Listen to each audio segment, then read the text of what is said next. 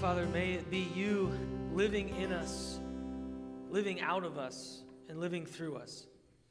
Pray that you will bless this time as we open up your word, as we look at the transforming word of the Lord.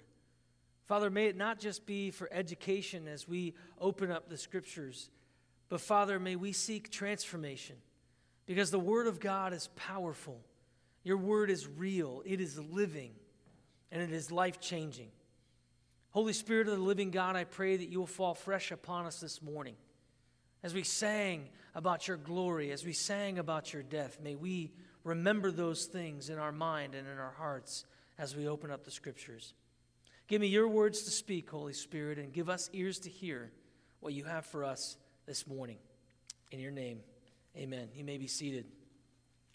Well, it's really good to see you all this morning, braving the terrible, terrible weather outside.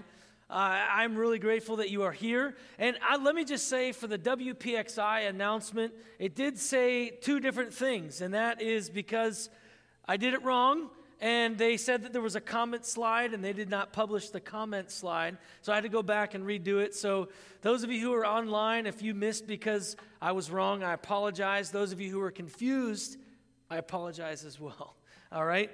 Even pastors make mistakes a lot. So, if you could open up to the book of John, chapter 1, verses 29 through 34. We are continuing in our series on the book of John, and this is part 2 of Can I Get a Witness? Last week, we looked at the life of John the Baptist, and again, we are going to be looking at the life of John the Baptist. So, John, chapter 1, verses 29 through 34. But before we get there, I want to share with you a story. Many of you might not know, or many of you may. I'm not sure if you're college football fans, but Clemson won the national championship for college football. Now, I'm not normally a college football person, but for whatever reason, I started watching college football during the Christmas break because my mom's husband just had it on all day long. So I got excited about Clemson. I wanted them to win. And what's incredible about this story of Clemson is that they had a freshman quarterback. A freshman quarterback. This kid is 19 years old, and they went undefeated. Could you imagine a 19-year-old put in the spotlight like this? His name's Trevor Lawrence, and he was phenomenal out there. He was everywhere, throwing the ball, running. It was just incredible to watch this kid play football. Now, what's even more incredible about this young man, Trevor Lawrence, is that he believes and loves Jesus.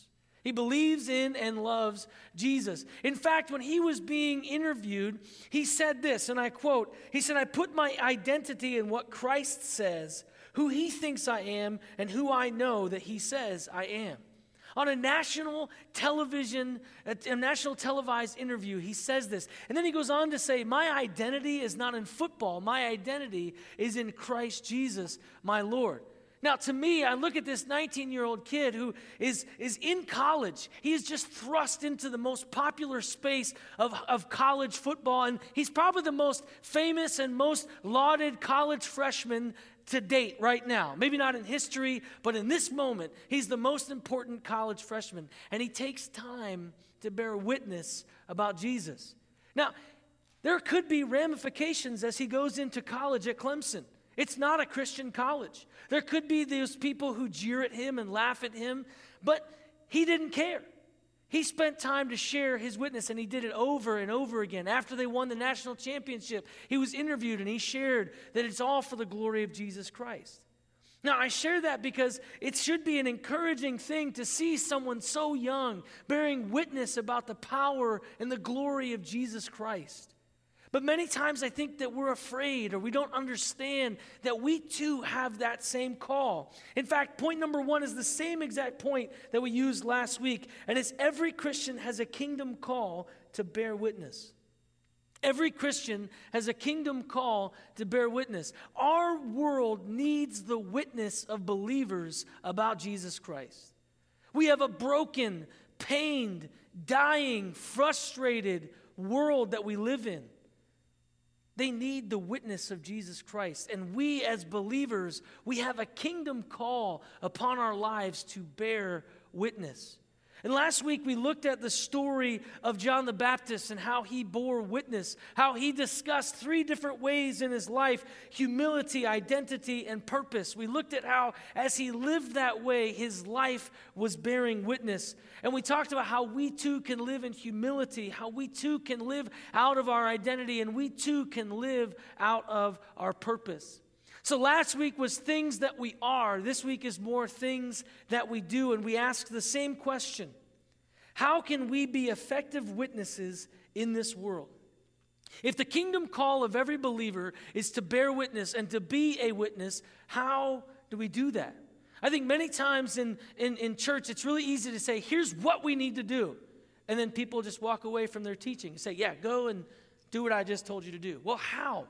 The scripture is not just a what, it's also full of the hows. And so I believe that John's life answers the question, how can we be effective witnesses in this world? So now if you'd open again with me to John chapter 1, verses 29 through 34. You might already be there or you might not, but we're also going to have it on the screen for you. So here's the word of the Lord, John chapter 1, verses 29 through 34. This is the following day after what we talked about last week. It says, the next day, he, that's John the Baptist, saw Jesus coming toward him and said, behold, the Lamb of God who takes away the sin of the world. This is he of whom I said, after me comes a man who ranks before me because he was before me. I myself did not know him, but for this purpose I came baptizing with water, that he might be revealed to Israel. And John bore witness. I saw the Spirit descend from heaven like a dove, and it remained on him. I myself did not know him, but he who sent me to baptize with water said to me, he on whom you see the Spirit descend and remain, this is he who baptizes with the Holy Spirit. And I have seen and have borne witness that this is the Son of God. This is the Son of God. Wow. Those verses are packed with how you and I can be a witness.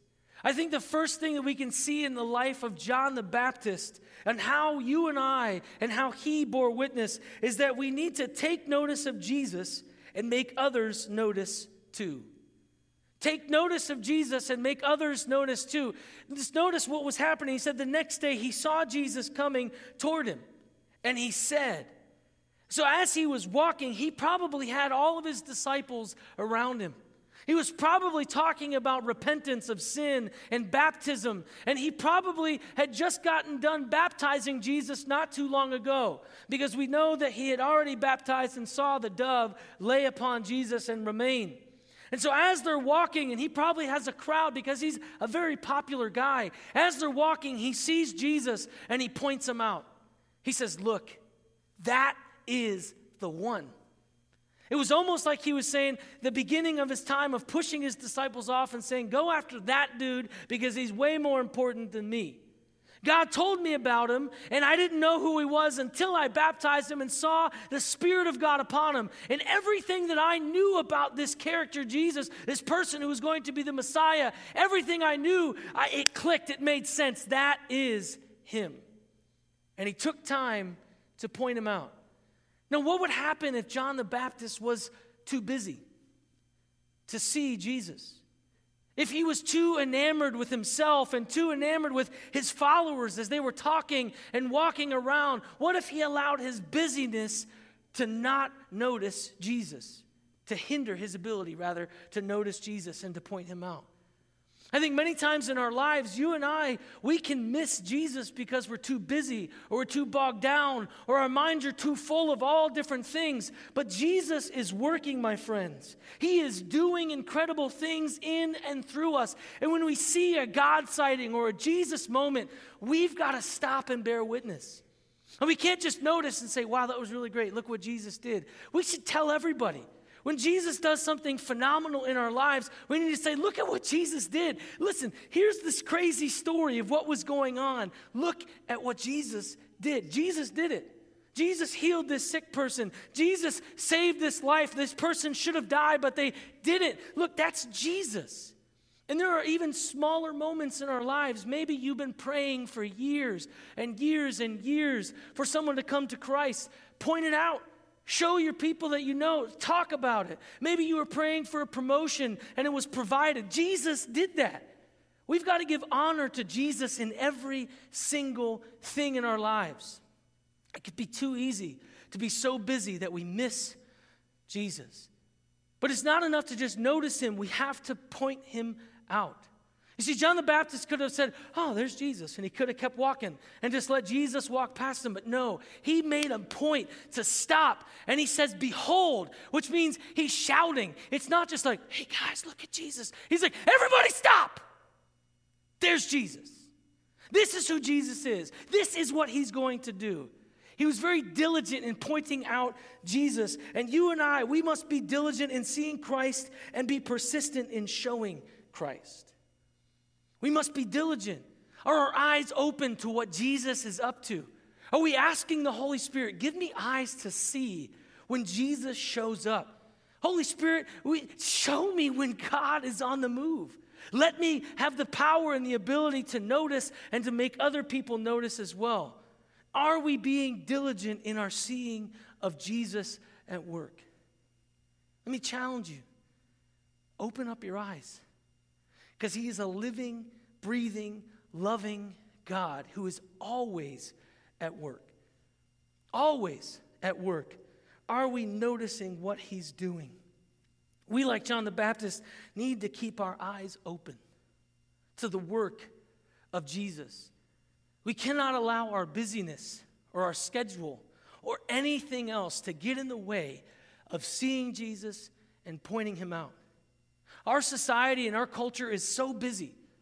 It is so busy all the time. We run, and even if you're driving and someone, maybe 3 seconds, they don't go when the light turns green. Now, I've found this to be not so true in Indiana as it was in Pittsburgh. But, in the city, if you were there 3 seconds after the light turned green, like they're trying to get you to move, and you're like, calm down. Where do you have to go? And they probably just pull over and they go get gas or something. Like, really, it's not that important. Just slow down in life. You see, but that's how we live our lives all the time. Just this anxious, let's move, let's keep going. But Jesus is doing stuff all around us, all the time. Maybe you were on the road here today and you almost got into an accident, but you didn't. It was Jesus. Jesus was with you to get you here. We must be diligent in seeing Christ and persistent in showing him. When he shows up, man, we need to bear witness, not just with our mouth, but also with our words.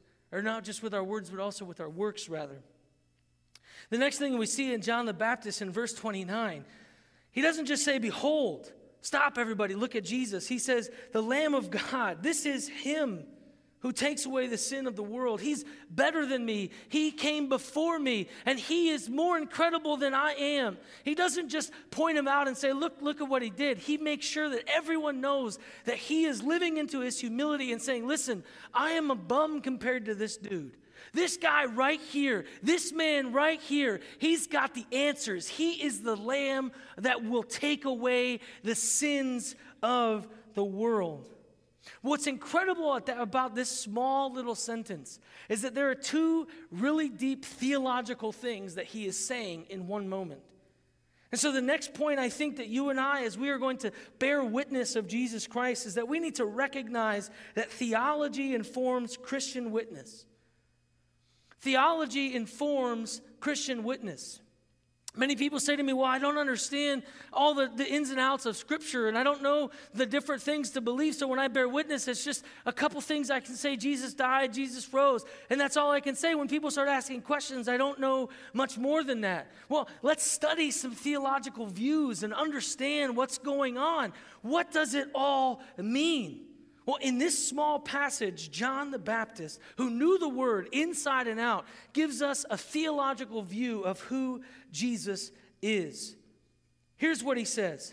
He says, behold the Lamb of God who takes away the sins of the world. First thing that he shows us is that word who takes away, that takes away is called ero, which means destroy. What he's saying is that Jesus is going to destroy the sins of the world.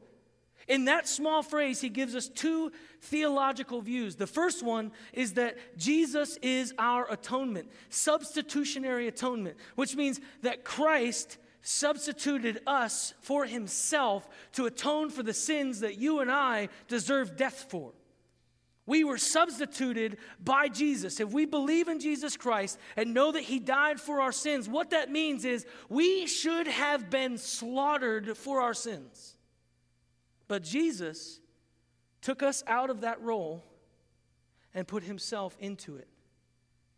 That's what he's saying in that small moment. Behold the Lamb of God who takes away the sins of the world. We read a passage in Exodus where it talks about the unblemished Lamb who is taking away sins by the blood of the Lamb. And you'll see over and over again in the Old Testament, a goat who is unblemished dies for the people, the Day of Atonement. And the blood is what covers over the sin of the people for the following year. But what he's saying is he takes away the sin of the world. This isn't just a one-shot deal for 1 year anymore. This is forever.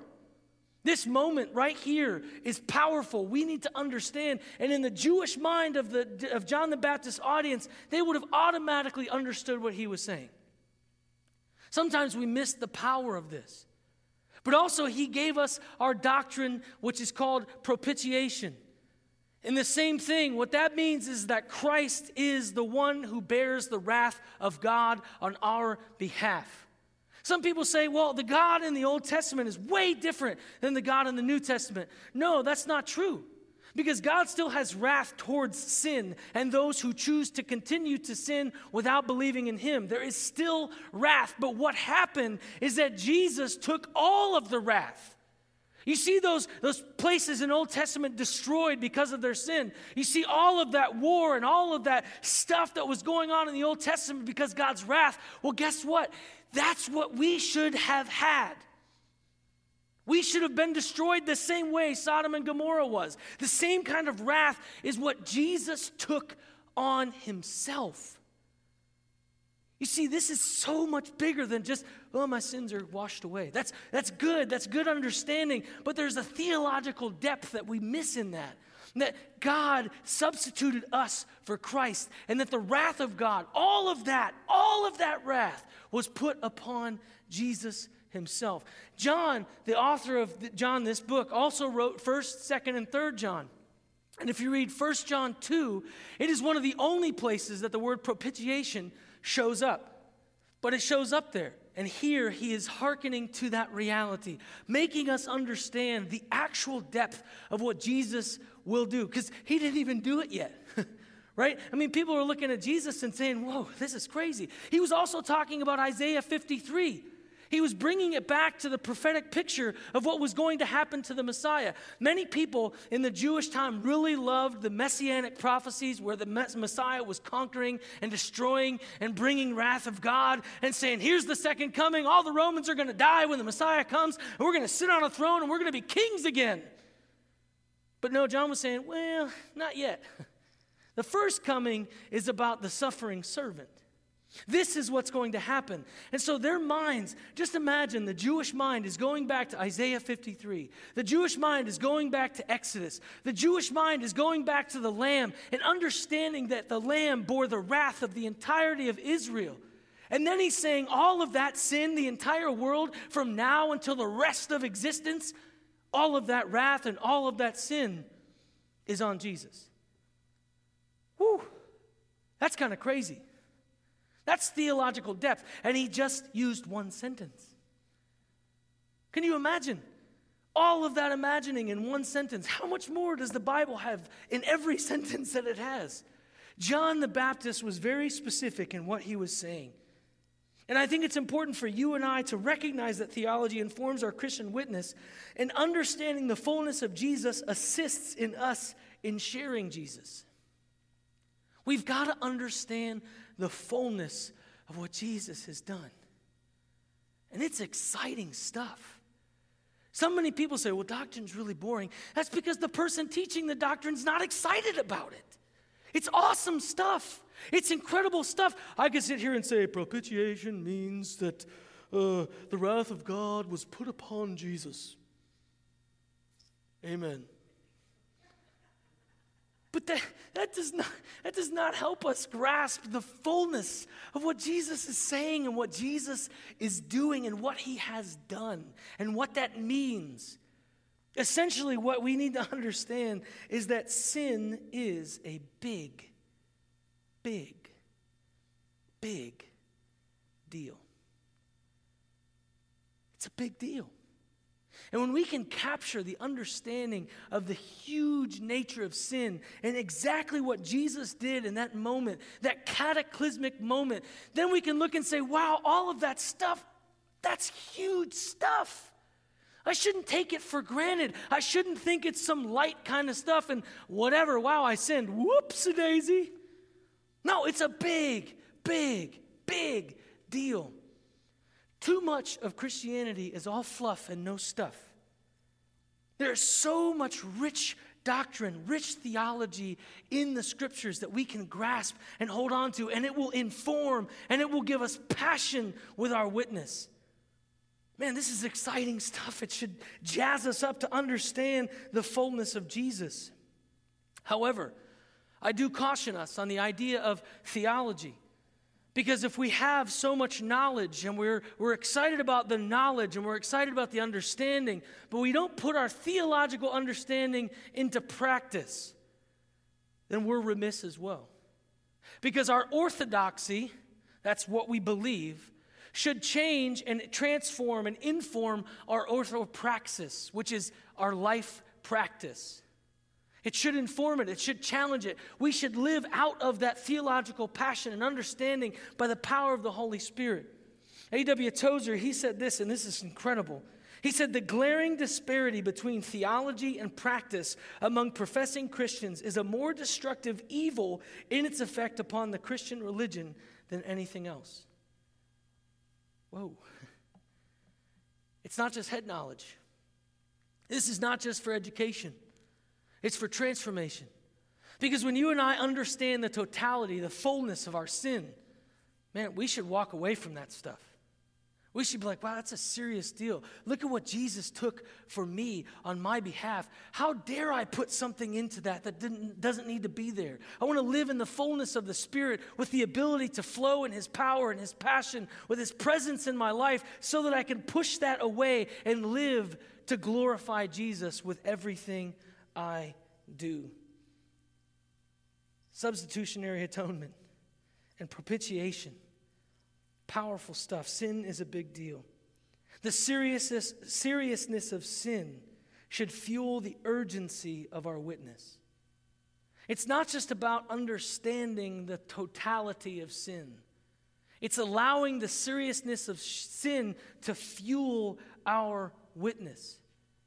Because if we understand the fullness of sin, and we look at people who do not know Jesus Christ as their personal Lord and Savior, and know that the wrath of God is waiting for them because of sin, because they have not repented and believed in Jesus Christ, that should give us an urgency to say, man, do you know Jesus? That should give us an urgency to live a different way, where our works match our theology and understand that everything that we do, everything that I say should bear witness to Jesus. Now, we're fallible human beings. That's not going to happen. But it can happen as we grow holier and holier and holier by the sanctification process of the Holy Spirit. We just have to surrender to that change, to that holiness, and ask the Spirit of God to give us that holiness. Sin is serious. Too often in our culture, it's not looked at seriously enough. Sadly, even from the pulpit, many people don't even use the word sin anymore. They don't even talk about the severity of sin or the deep doctrines of what the Scripture teaches about sin. Sin is a big deal. The next thing that we can see in verses 30 through 31 in the life of John and how we can be an effective witness is that knowing Jesus leads us to make him known. Knowing Jesus leads us to make him known. What I mean by that is that John the Baptist, as he was living his life, he had no idea who the Messiah was. And God told him, here's what the Messiah is going to do. Here's what the Messiah is going to say. Here's what the life of the Messiah is going to look like. And John had no idea who he was. He did not know him. Now, what's incredible about this is that Jesus was John the Baptist's cousin. So for him to say, I didn't know him, it wasn't like, hey, I didn't know who Jesus was. I mean, because I grew up with this guy. But he didn't know that Jesus was the Messiah until he baptized him and the Holy Spirit came upon Jesus and remained upon him. But as soon as he recognized who Jesus was, he immediately made him known. His goal was to lift up Jesus, even though it was his cousin. That would be really strange for me. If I was hanging out with my cousin and I knew that the Lord was saying, hey, when the dove falls upon him, when the Holy Spirit falls upon this person and remains, that's going to be the Messiah. And if I'm hanging out with my cousin Matt and I see the Holy Spirit fall and remain, I'm going to be like, I didn't know you'd be the Messiah. Are you sure?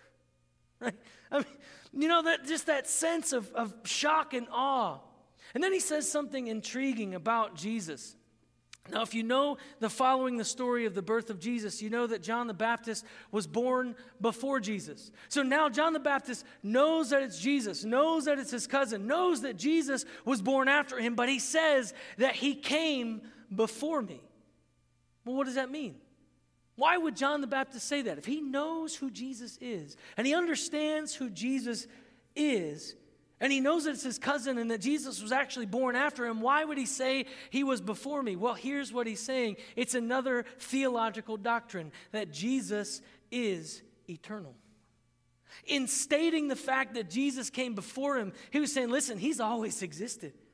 You don't get it. This is such a big deal. He is actually God. When he emphasized the eternality of Jesus, he was also emphasizing the deity of Jesus.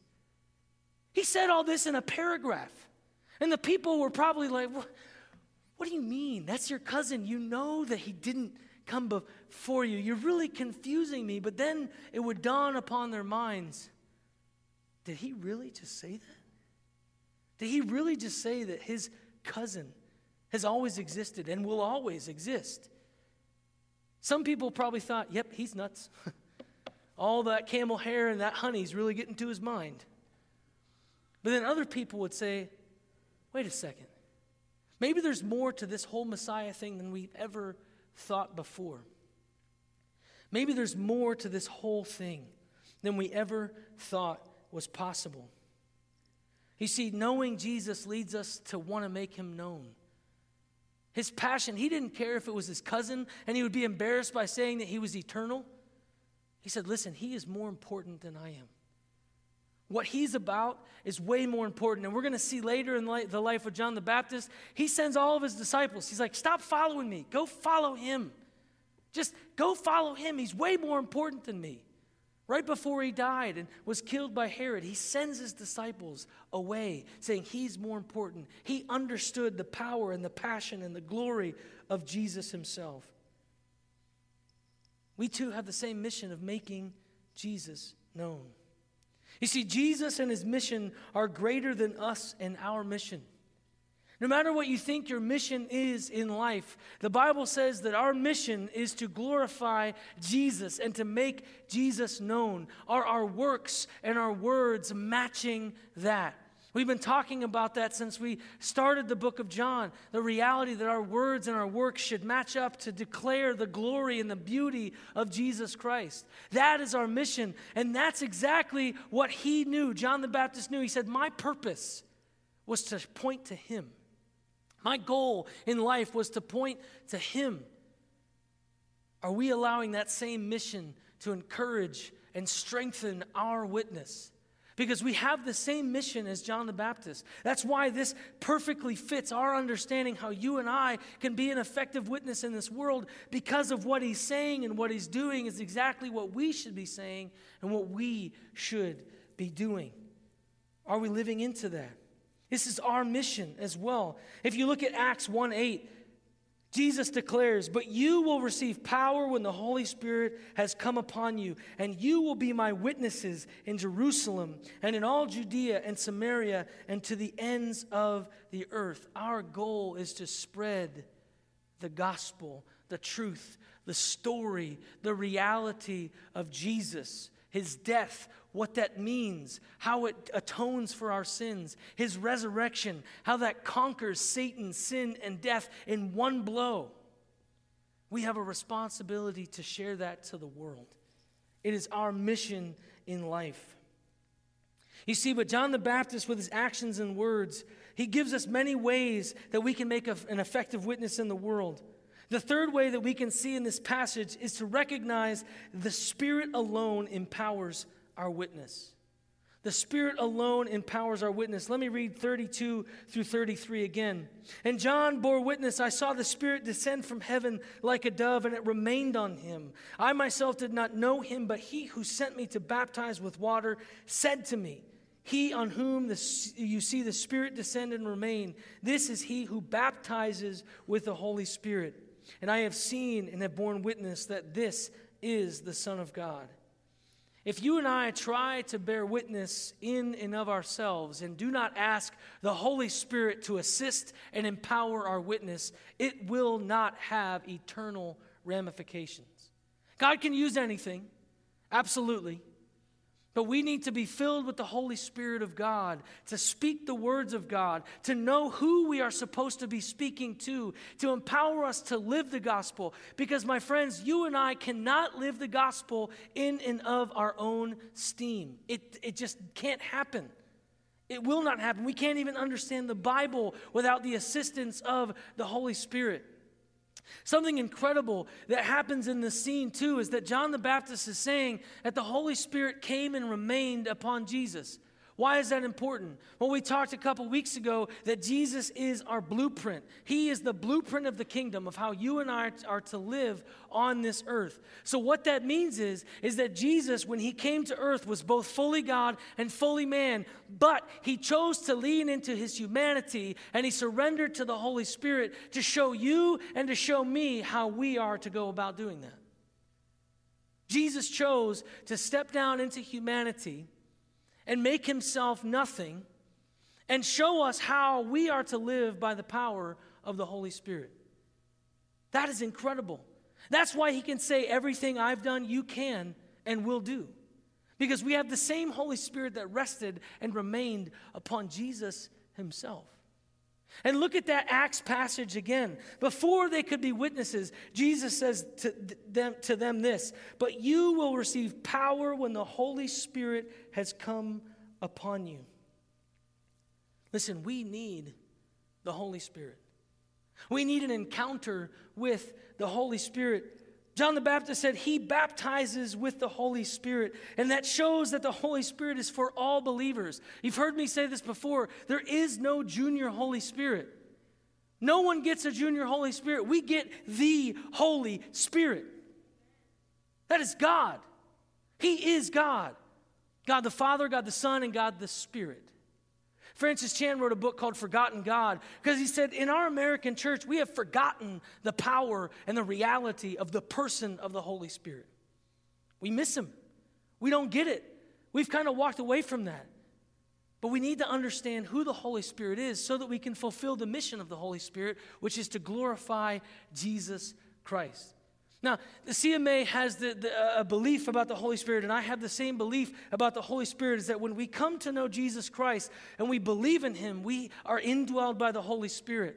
But there are subsequent fillings that we allow the Holy Spirit to take more and more and more control over us. Look at the book of Acts. They had the Holy Spirit fall upon them. But then you'll see as the disciples move forward, it says, and then the Holy Spirit came upon them. It happened more than one time. And that's the same way you and I are to be, living surrendered to the Holy Spirit in those moments, asking the Holy Spirit to fill us, to give us the ability of what he's called us to do. Now, some people might think, well, when you're filled with the Holy Spirit, so this is going to happen, and maybe this or this happened, but the result of the filling of the Holy Spirit will always be to glorify and bear witness to Jesus, because that's the Holy Spirit's role. That's his job. Our mission and our witness will change when we surrender to the power of the Holy Spirit. Are you doing that in your life? Are you asking the Holy Spirit to take more and more and more of you and letting more and more and more of yourself go so that he can have more and more and more access to your life? Because if you're not, you need to be. Because the Holy Spirit alone empowers our witness. And any believer can give witness by the power of the Holy Spirit. What I mean by that is that none of us has an excuse. If you believe in Jesus Christ, you have been indwelled by the Holy Spirit, and you have access to his power because Christ said so, because he sent the Holy Spirit for that purpose to glorify Jesus.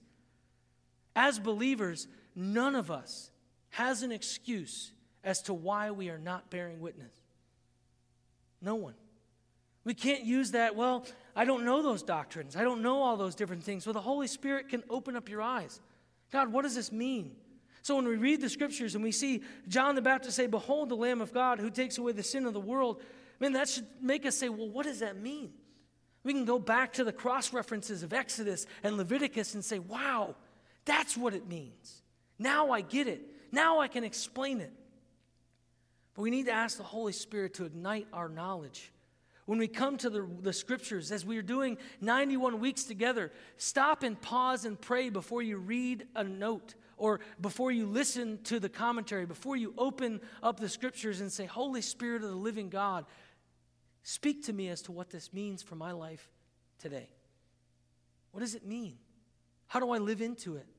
How can I allow your Spirit to empower me to understand and then practice what I'm learning? Any believer can bear witness, can give witness by the power of the Holy Spirit. We must point to Christ when we see him show up. Learn proper theology for more in-depth witness. We must know Christ to share Christ. And finally, but most importantly, we must rely upon the power and the witness of the Holy Spirit and not try to do it on our own. Let's pray. Father God, I thank you so much for the Word of God. I thank you for the passion that John the Baptist had in showing Jesus and explaining his mission. God, it is so powerful. It is so incredible to understand the fullness of what you did on the cross, Jesus. Taking all of God's wrath, bearing all of my shame, substituting me for yourself. I know I don't deserve it. You know I don't deserve it. Yet you still did it for me. God, I pray that we'll catch the severity of sin. May we be encouraged to give witness with urgency because of that reality. And may we surrender more and more and more of ourselves to follow your mission by the power of the Holy Spirit. Amen.